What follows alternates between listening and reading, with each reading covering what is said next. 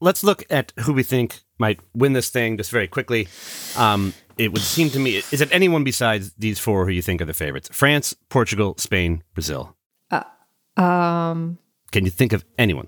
I mean, I think it's kind of quite mean. I think England are definitely part of the conversation. From Apple News and Meadowlark Media, I'm Brendan Hunt. And I'm Rebecca Lowe, and this is After the Whistle. Suffice to say, there were a lot of matches this past weekend. We take you through the best of the best today and what it means for the litany of teams still left fighting for their spot to the round of 16. Tensions between US and Iran unsurprisingly flaring up, causing Tyler Adams and Greg Berhalter to answer a few pointed questions. And we take a look ahead at the upcoming US and England matches and give you, our lovely listeners, our picks for the best upcoming games to keep your eyes on.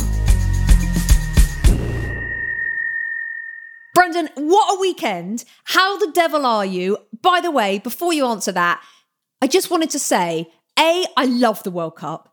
B, I love the World Cup. And C, imagine if you're one of those people, Brendan, that can watch every game. We have children, we have other things in our lives, but there are people out there, Brendan. There literally are people out there who sit and watch 4 games a day back to back with like cups of tea coming out of their ears. I mean, imagine that, because every time I get to see a little bit of the games, I'm loving it so much. I think, wow, imagine being one of those people. And we are at the halfway point of the tournament, the exact halfway tournament, according to John Strong anyway, and I'm going to take his word for it. We are 32 games into our 64-game tournament, and we are now, how would you say, what's the phrase? We are at that point where things... Pivotal moments. We are at a pivotal moment. Correct. Because now we have only 3 teams who have advanced. Rebecca, they are?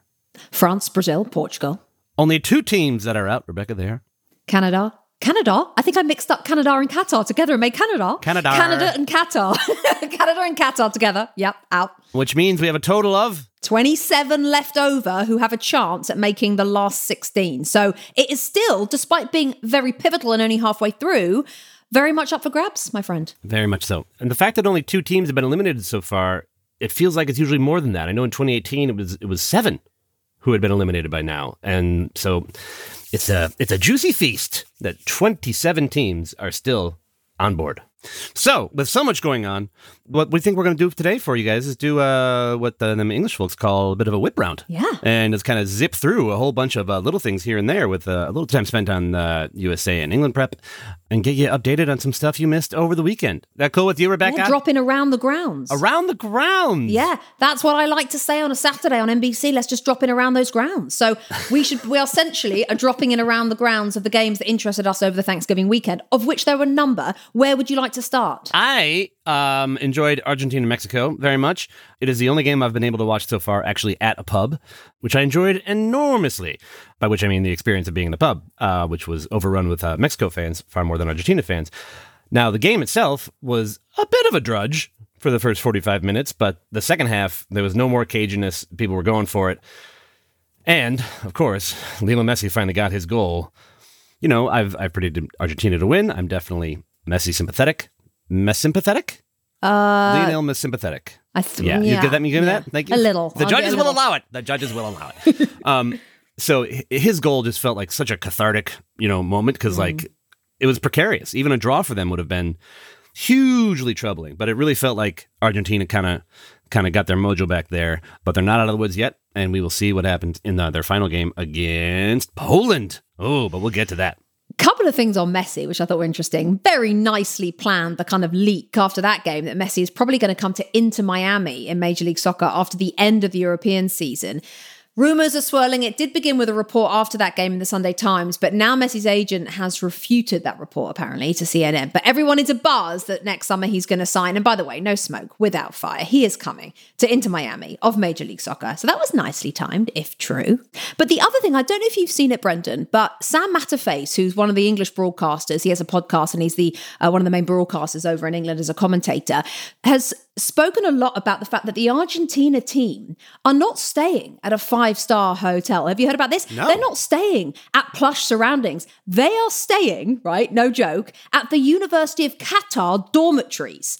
And not only are they staying in the dormitories, they are sharing rooms except for Messi. Messi gets his own 6x6. Everybody else is sharing rooms. Now, if the University of Qatar dormitories are anything like the University of East Anglia dormitories, circa 1999 to 2002, what on earth is going on? Give Messi a 5-star hotel. He must literally have walked in on day one and been like, is this a joke? So yeah, no, they're this basically... would not have happened without his approval.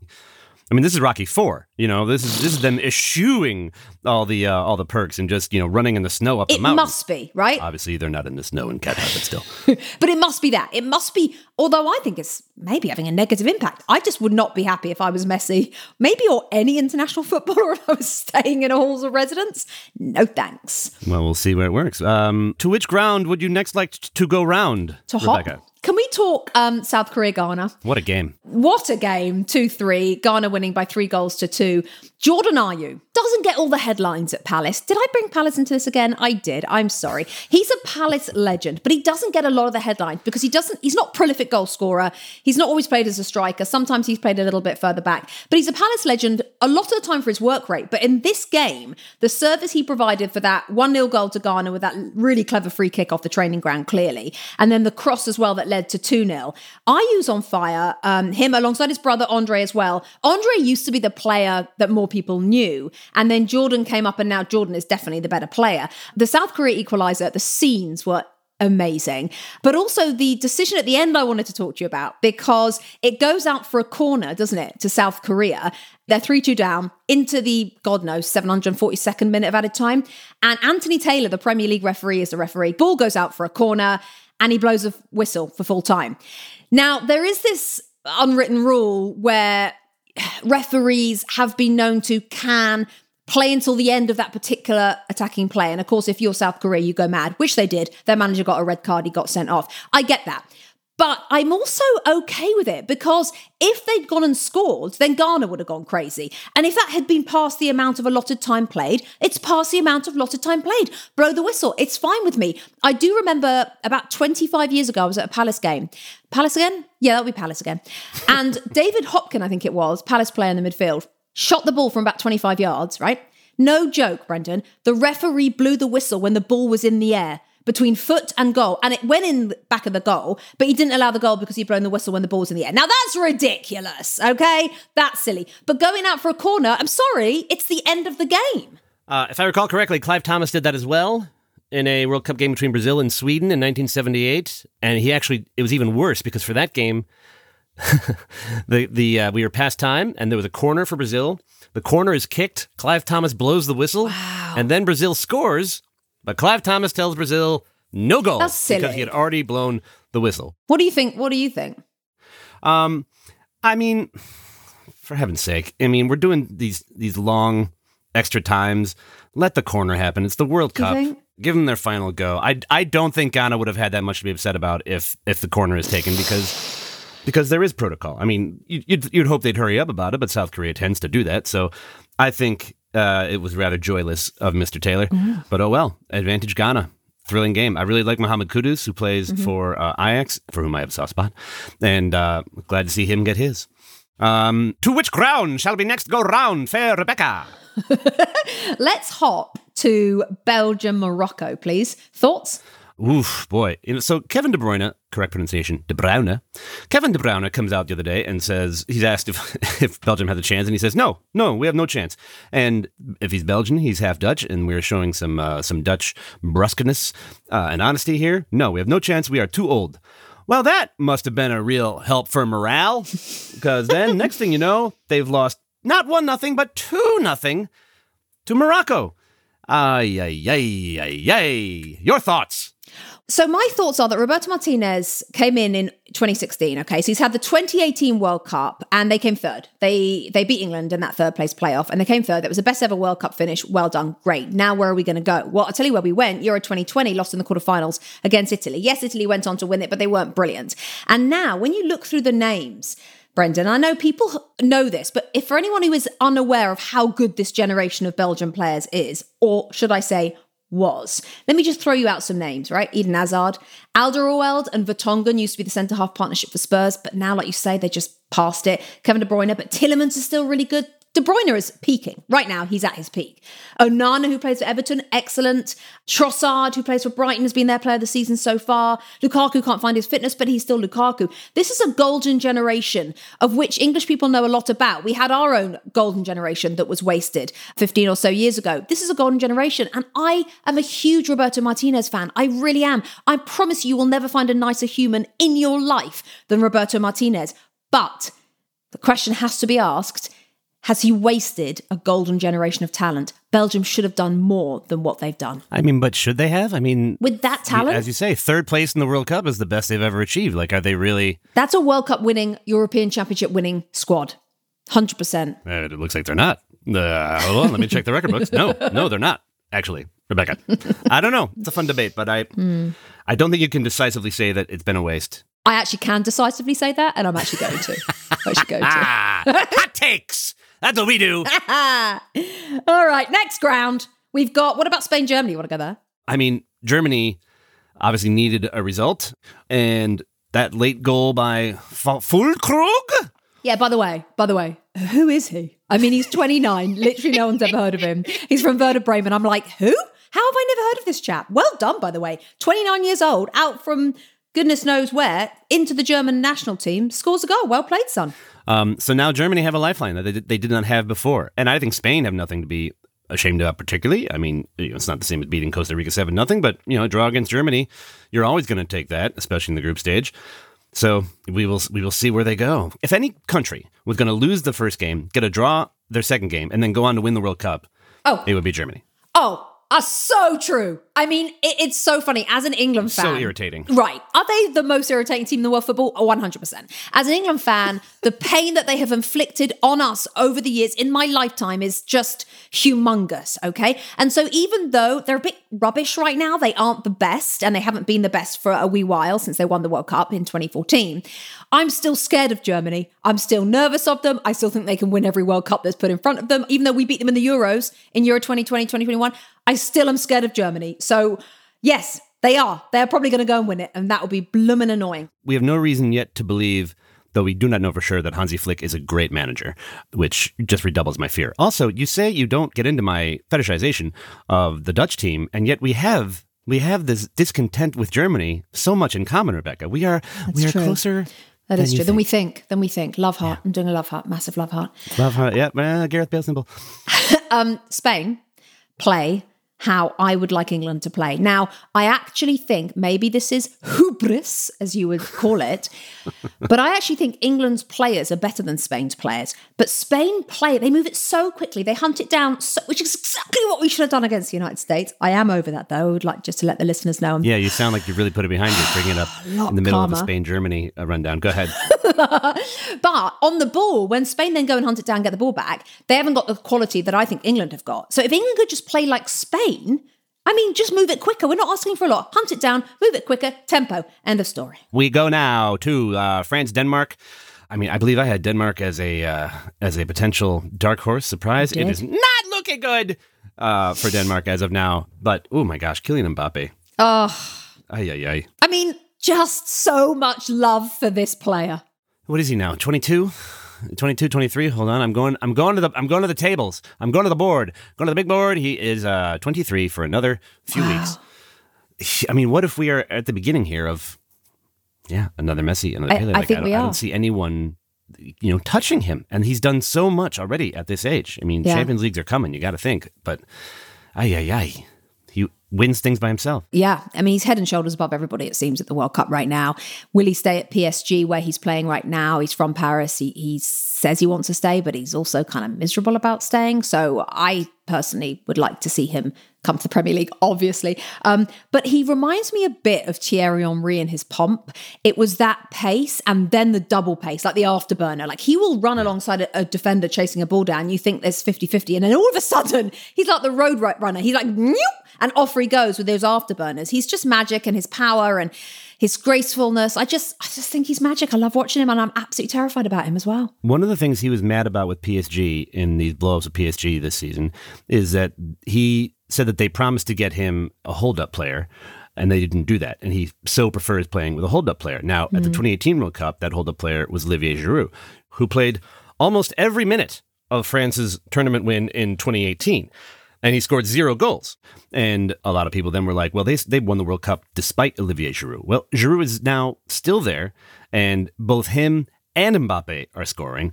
So perhaps he knows what kind of player he needs to play with. That's a great shout. And also, by the way, you don't win the World Cup despite anyone. You win a World Cup because of everyone. There's nobody that you carry to a World Cup final, in my opinion. And I just think Olivier Giroud is just pure class. Should we talk Cameroon-Serbia? Another cracker 3-3. Oh my gosh, what a game. Yeah, just a couple quick things about this. There's Andre Onana, who's goalkeeper for Cameroon, who's leaving the team because he had a spat with the obviously incredibly cool manager, Rigobert Song. Song wanted him to play more like a normal goalkeeper, but Onana, his whole career, has enjoyed being the eccentric type. And apparently that conversation led to Onana straight up leaving Qatar today. Then Serbia goes ahead and scores 3 goals against Cameroon, so maybe Mr. Song has overplayed his hand there. But one thing that I liked that I wanted to mention was on the, I believe, his second goal for Cameroon, Abubakar comes in and he scores, like 10 minutes later, and that's just after that. But his goal that he scored appeared to be offside to nearly everyone. And the linesman did not raise his flag, and he let it play out, and then the whole stadium was shocked to learn that he was not offside. We complain a lot about why didn't the linesman just raise his flag because he knew it was offside and save the player from risk of injury, et cetera, et cetera, et cetera.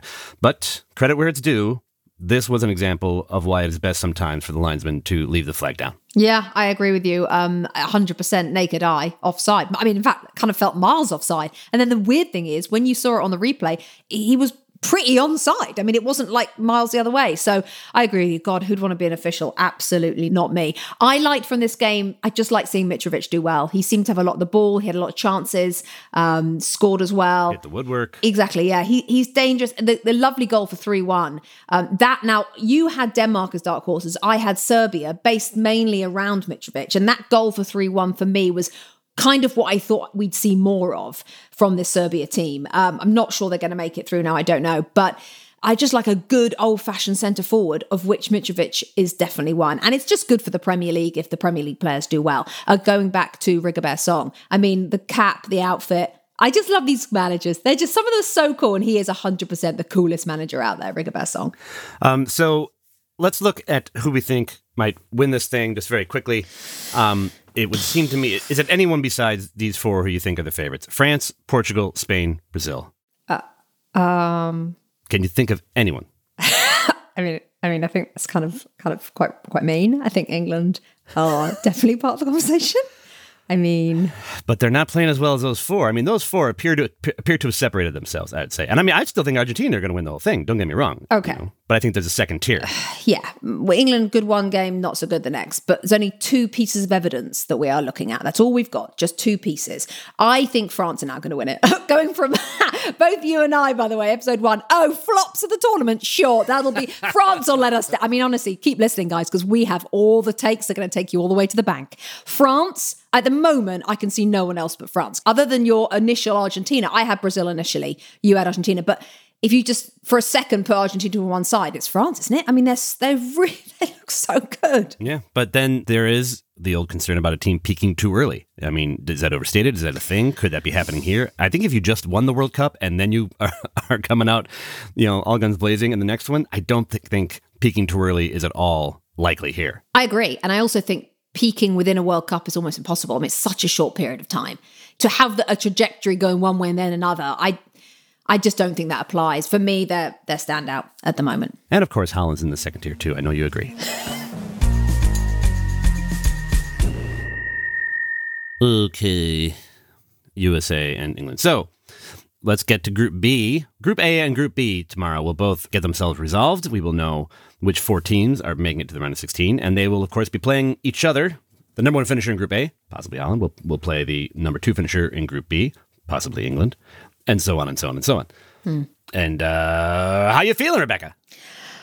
Ooh, how am I feeling? I'm feeling a little calmer than I felt post-USA game. I'm feeling like, also, I think that what I sort of allowed to be overshadowed after the game through my disappointment was just that if we lose 4-0 to Wales, we're going home. And dare I say that isn't going to happen. So unless we lose 4-0, we're through. So I think we're through, and therefore I'm imploring Gareth Southgate to rest some players, make some changes, give Phil Foden. I mean, I still haven't seen a picture of him. I don't know where he is. There is suggestions that he was in a Qatari nightclub, and therefore no. Wait, was there really? No. All, I think so. Hey, I think there's a Qatari nightclub. I know. Can we go? No, I'm fairly certain. He does have a touch of history where nightclubs are concerned. I'm not going to lie, Phil Foden. But no, that is a complete fabrication. It just came from Twitter. Obviously a fabrication. Well, let's definitely air it out here then. Yeah. So please start Foden. Please start Grealish. I'm asking again. Give Harry Kane a rest. We're now finding out through Gareth Southgate that it was a foot injury, not an ankle injury, which, side note, thank goodness, because he has got the dodgy ankle, so foot better where Harry Kane is concerned. He wasn't fit. He definitely wasn't fit against USA. An unfit Harry Kane is so detrimental. Please give him a rest because we are virtually definite of going through. Give him a rest. Play Wilson. Play Rashford. Rashford, they put him out to do the press conference, which sometimes gives you a hint as to who starts because it might be a bit odd letting Rashford talk to the press and then not start him. I wonder whether he's going to rest Kane and play Rashford, Grealish and Foden. For me, that would be Southgate being kind of not brave because it's not the result. You know, I think we're going to be okay, but that would be a bit crazy from Gareth, who is notoriously so safe and so cautious. But I hope he makes the changes. Apparently, Henderson's going to come into midfield for Jude Bellingham. I mean, Rolls Royces do need a rest every now and then, and he is only like 9 years old. No, he's 19 years old. He needs a rest. That's fine. Bring in Jordan, who, although I said on Instagram during the game against USA, why is he putting Jordan Henderson on? And I stick by that. We needed a goal. I still don't really understand. When Henderson came on, his professionalism shone through. He actually ran and pressed the ball, which is what nobody else did. So I'm fine with him doing that if he gives Bellingham a rest. Keep the back line as it is. I think Walker might come in for Trippier. I'm fine with that too because Trippier's been off his game. So I feel good because the odds are so much in our favour, even though the Welsh want to absolutely annihilate us. Good luck to you. We are going through, hopefully with some changes, and then the round of 16 is a whole new kettle of fish. How are you feeling? Because in and around Iran against USA, there's kind of a whole bunch of stuff going on. Oh, no, I haven't noticed anything. Just real quick, one scenario that would delight me because of your confidence is if in the first minute Rashford gets a red card and then Wales goes on to win 4-0. Okay. By the way, do you think I'm being like arrogant confident? No. Do you think I'm being like... No, seriously though. Do you think I'm being... You're not. Because it's 4-0. We're not going to lose for 4-0, are we? I can't imagine that other than happening, Rashford. Unless something crazy like an early red card happens, which, you know, that's not a never in the history of football. I remember a Champions League game I went to a couple years ago, Chelsea-Ajax. Ajax was up 4-1 at Stamford Bridge and then got 2 red cards on the same play. Yeah. And then Chelsea came back to draw 4-4. Now, Wales are not Chelsea. So we'll see. And, you know, make sure people know this. Again, how many countries are in this country? 4, and one of them is Wales. For Wales, it's a derby of sorts, an international derby, and they will be desperate to get a result. But in the end, I think that won't affect England so much as it could theoretically affect Iran. Yeah, it's a derby. It's a derby for both of us. And don't get me wrong, England fans want to beat Wales, but Wales want to beat England way, way more. It reminded me a little bit the other day of the opening segment of the coverage for USA England, where Alexi Lalas did a whole rousing "Let's go USA" speech, and then Clint Dempsey followed up, and then Kelly Smith, who played for the England women's national team a few years ago, just said, "Everyone, just calm down. It's just another game for England. It's just another game, guys. Calm down." I loved it. I sent her a message. Yes, Kelly. Okay, let's talk the guys. Okay, so the guys, here they come. Now, in general, I'm feeling, in strictly football terms, I'm feeling reasonably confident, but we don't really know what Iran are yet. Like they were carrying the weight of the world in that England game. Maybe that didn't affect the result too much, but it could have had bearing. And they were certainly playing well against Wales, not scoring, but they were playing well up until the red card. Nonetheless, with all that, I think we should be beating Iran. And I love the fact that we have to beat them. There's none of this like, oh, a draw will do. Nope. Going to have to be straight out of the blocks and get after it and do so in a, as I think someone on Fox said today, a smart way. What worries me more than anything else is the weight of external things on this game. To that end, I want to point people to a really good article on ESPN.com today. It's a oral history of the last time the U.S. played Iran in the World Cup in 1998. It's by Jeff Carlisle and Kyle Bonagura. And I love an oral history.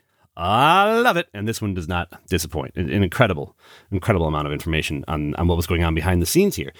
And that was in 98 when, like, who could have possibly thought this in 1998, but that 24 years later, there would be another game between the U.S. and Iran that would have an even more combustible background to it in terms of politics and human rights. So for people who are not up to speed here with the most recent things, for one thing, U.S. Soccer's, social media team posted, the flags of all the countries that were playing in our group, as you do from time to time, but they omitted on the Iranian flag the symbol that distinguishes the current Iranian flag, which is a symbol of the Islamic Republic of Iran. Now, protesters in Iran have been doing that with some regularity, and people have been trying to get this flag into matches as well. So this was allegedly by U.S. Soccer, not allegedly, definitely, to support the protesters in Iran. But then the government of Iran and the Football Association went absolutely ballistic, and it was taken down very, very quickly.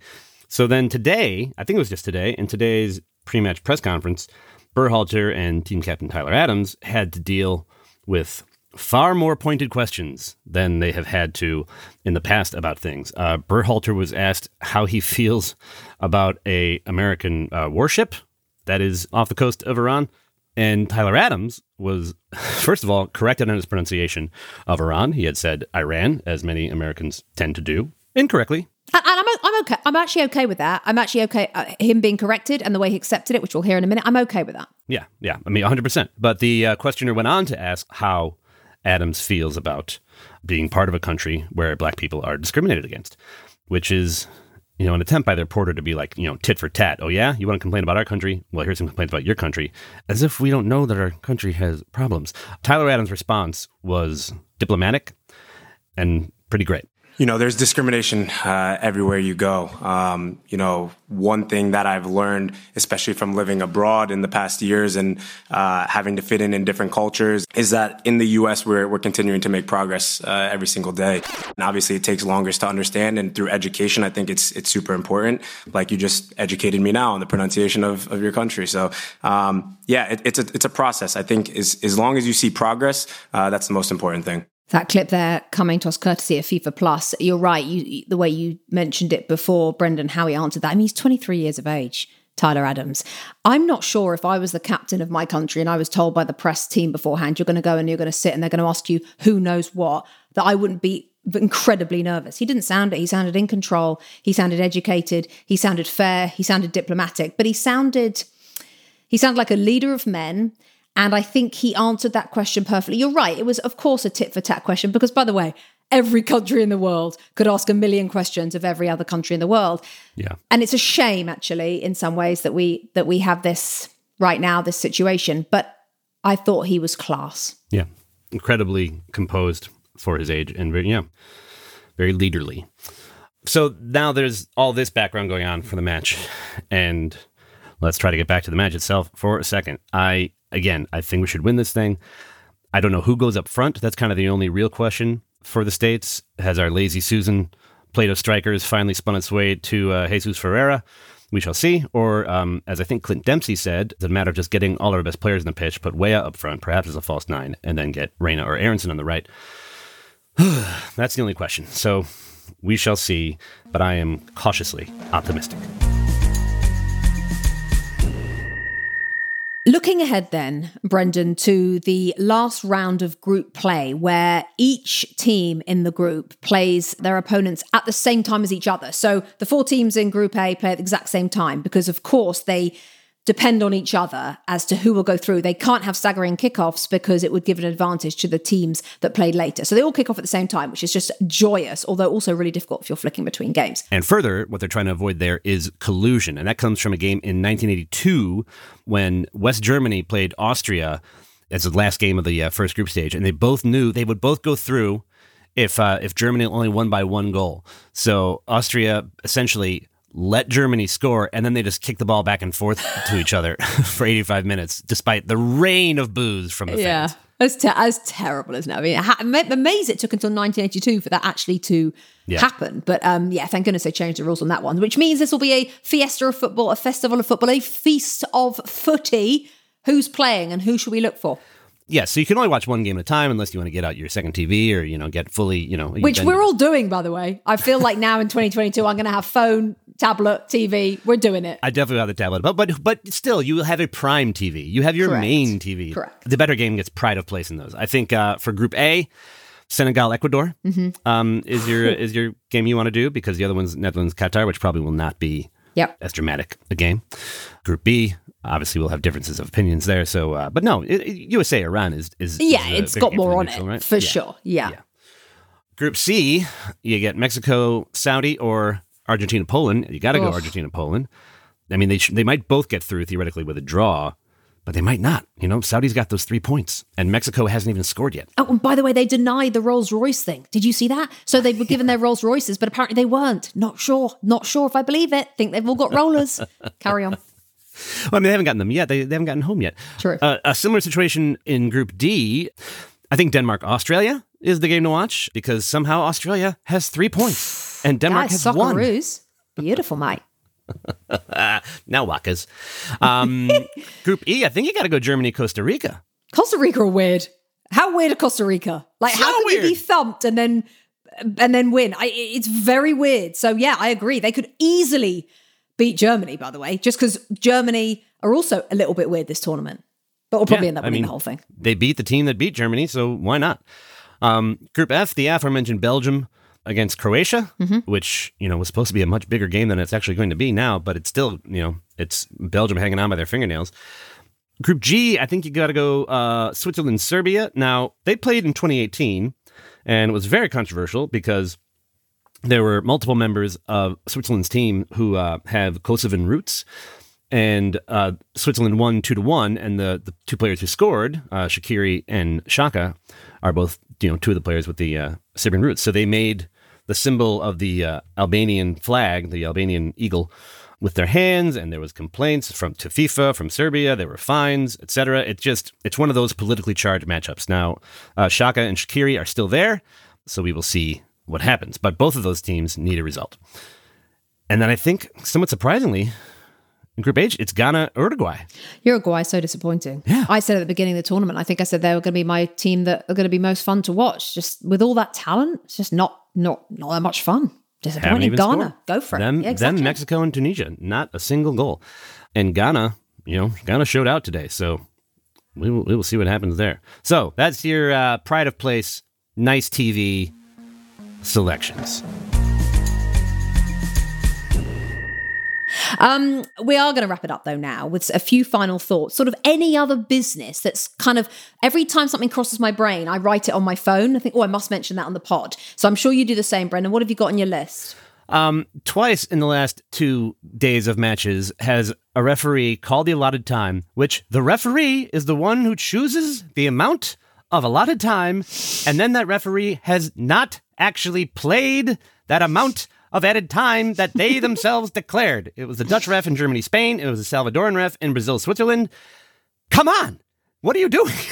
It drives me nuts. If we're going to have this rule where the ref gets to decide everything, the ref has got to be consistent on what they decide. I feel like this added time thing is so mentally interesting in that if you're 2-1 down and they hold up a big old 10 on those Hublot square things, you're like, bring it on, we're going to win the game, even though we're 2-1 down. And if you're 2-1 up and they bring up 10, you're like, oh, Jesus, it's over. So it's so interesting. I have absolutely come around on this, yeah. We were down on it earlier in the pod, but now I'm into it. I mean, it's value for money for sure. But I actually think, I suppose it's correct by the letter of the law. They are playing the time that's being wasted or whatever, or the ball's out of play. But I just think the effect it has is so interesting on a human level. So interesting, because holding up 4 and holding up 11 is like a world apart in football terms. At the end of a game when you're all exhausted, plus some of the subs that come on who are not exhausted. It's like a little mini game, isn't it? Yeah, that's exactly what it is. Yeah. Anything else there on your little moleskin of notions? I think on my moleskin of notions, I think something that's just struck me more than maybe any other World Cup or Euros so far in my life is the very simple, I mean, this is not, rocket science, but the very simple joy on display of scoring a goal. The goal celebrations seem to encompass every substitute, of which there are about 72 now on the sidelines.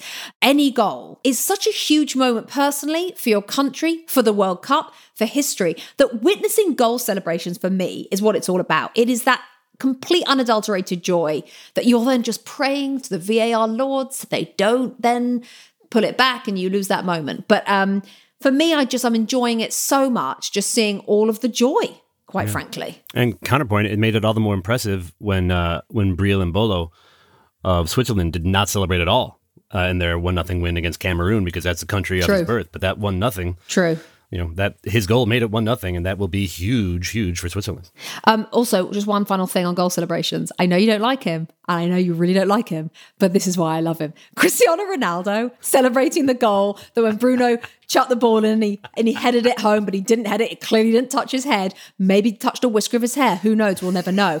He celebrated like he had literally won the World Cup because he was trying to convince us all that he scored it. But you know what? I'm okay with that. First of all, if he hadn't jumped and been there, then the keeper would have got it because it was not sailing into the top corner. So well done, Cristiano. But the fact they took it off and gave it to Bruno, he would have been so mad, especially then when he was off when they got a penalty. But I'm all for that. Like, I got it. I got it. No, you didn't, mate. But well played for trying to convince us. No, if I shout it loud enough, I'll make it true. Yeah, good for him. That's why we love, or I love, not you, Cristiano Ronaldo. All right, folks, we're going to see you tomorrow. Rebecca's going to be in a good mood regardless. Hopefully, I will too. To the United States men's national team, a.k.a. the guys. Good luck tomorrow, fellas. Give them heck. Yeah, good luck to you guys tomorrow. I really, really want America to go through. So good luck. And by the way, peeps listening, has anyone used that since 2002? I don't think so. I think I just was the first person. It off. No worries, 20 years on. Peeps, we are actually basically on every day this week. So you simply can't be behind on listening to this podcast. If you're loving the show, subscribe on Apple Podcasts and be sure to rate and review us. It really helps other people find the show. And for round-the-clock World Cup news, plus live scores, standings, everything you need to know from the World Cup, just follow along on the Apple News app in My Sports. We're available. We'll be back tomorrow with more World Cup coverage. We're thinking it'll be of this World Cup, but who knows? I like 1990.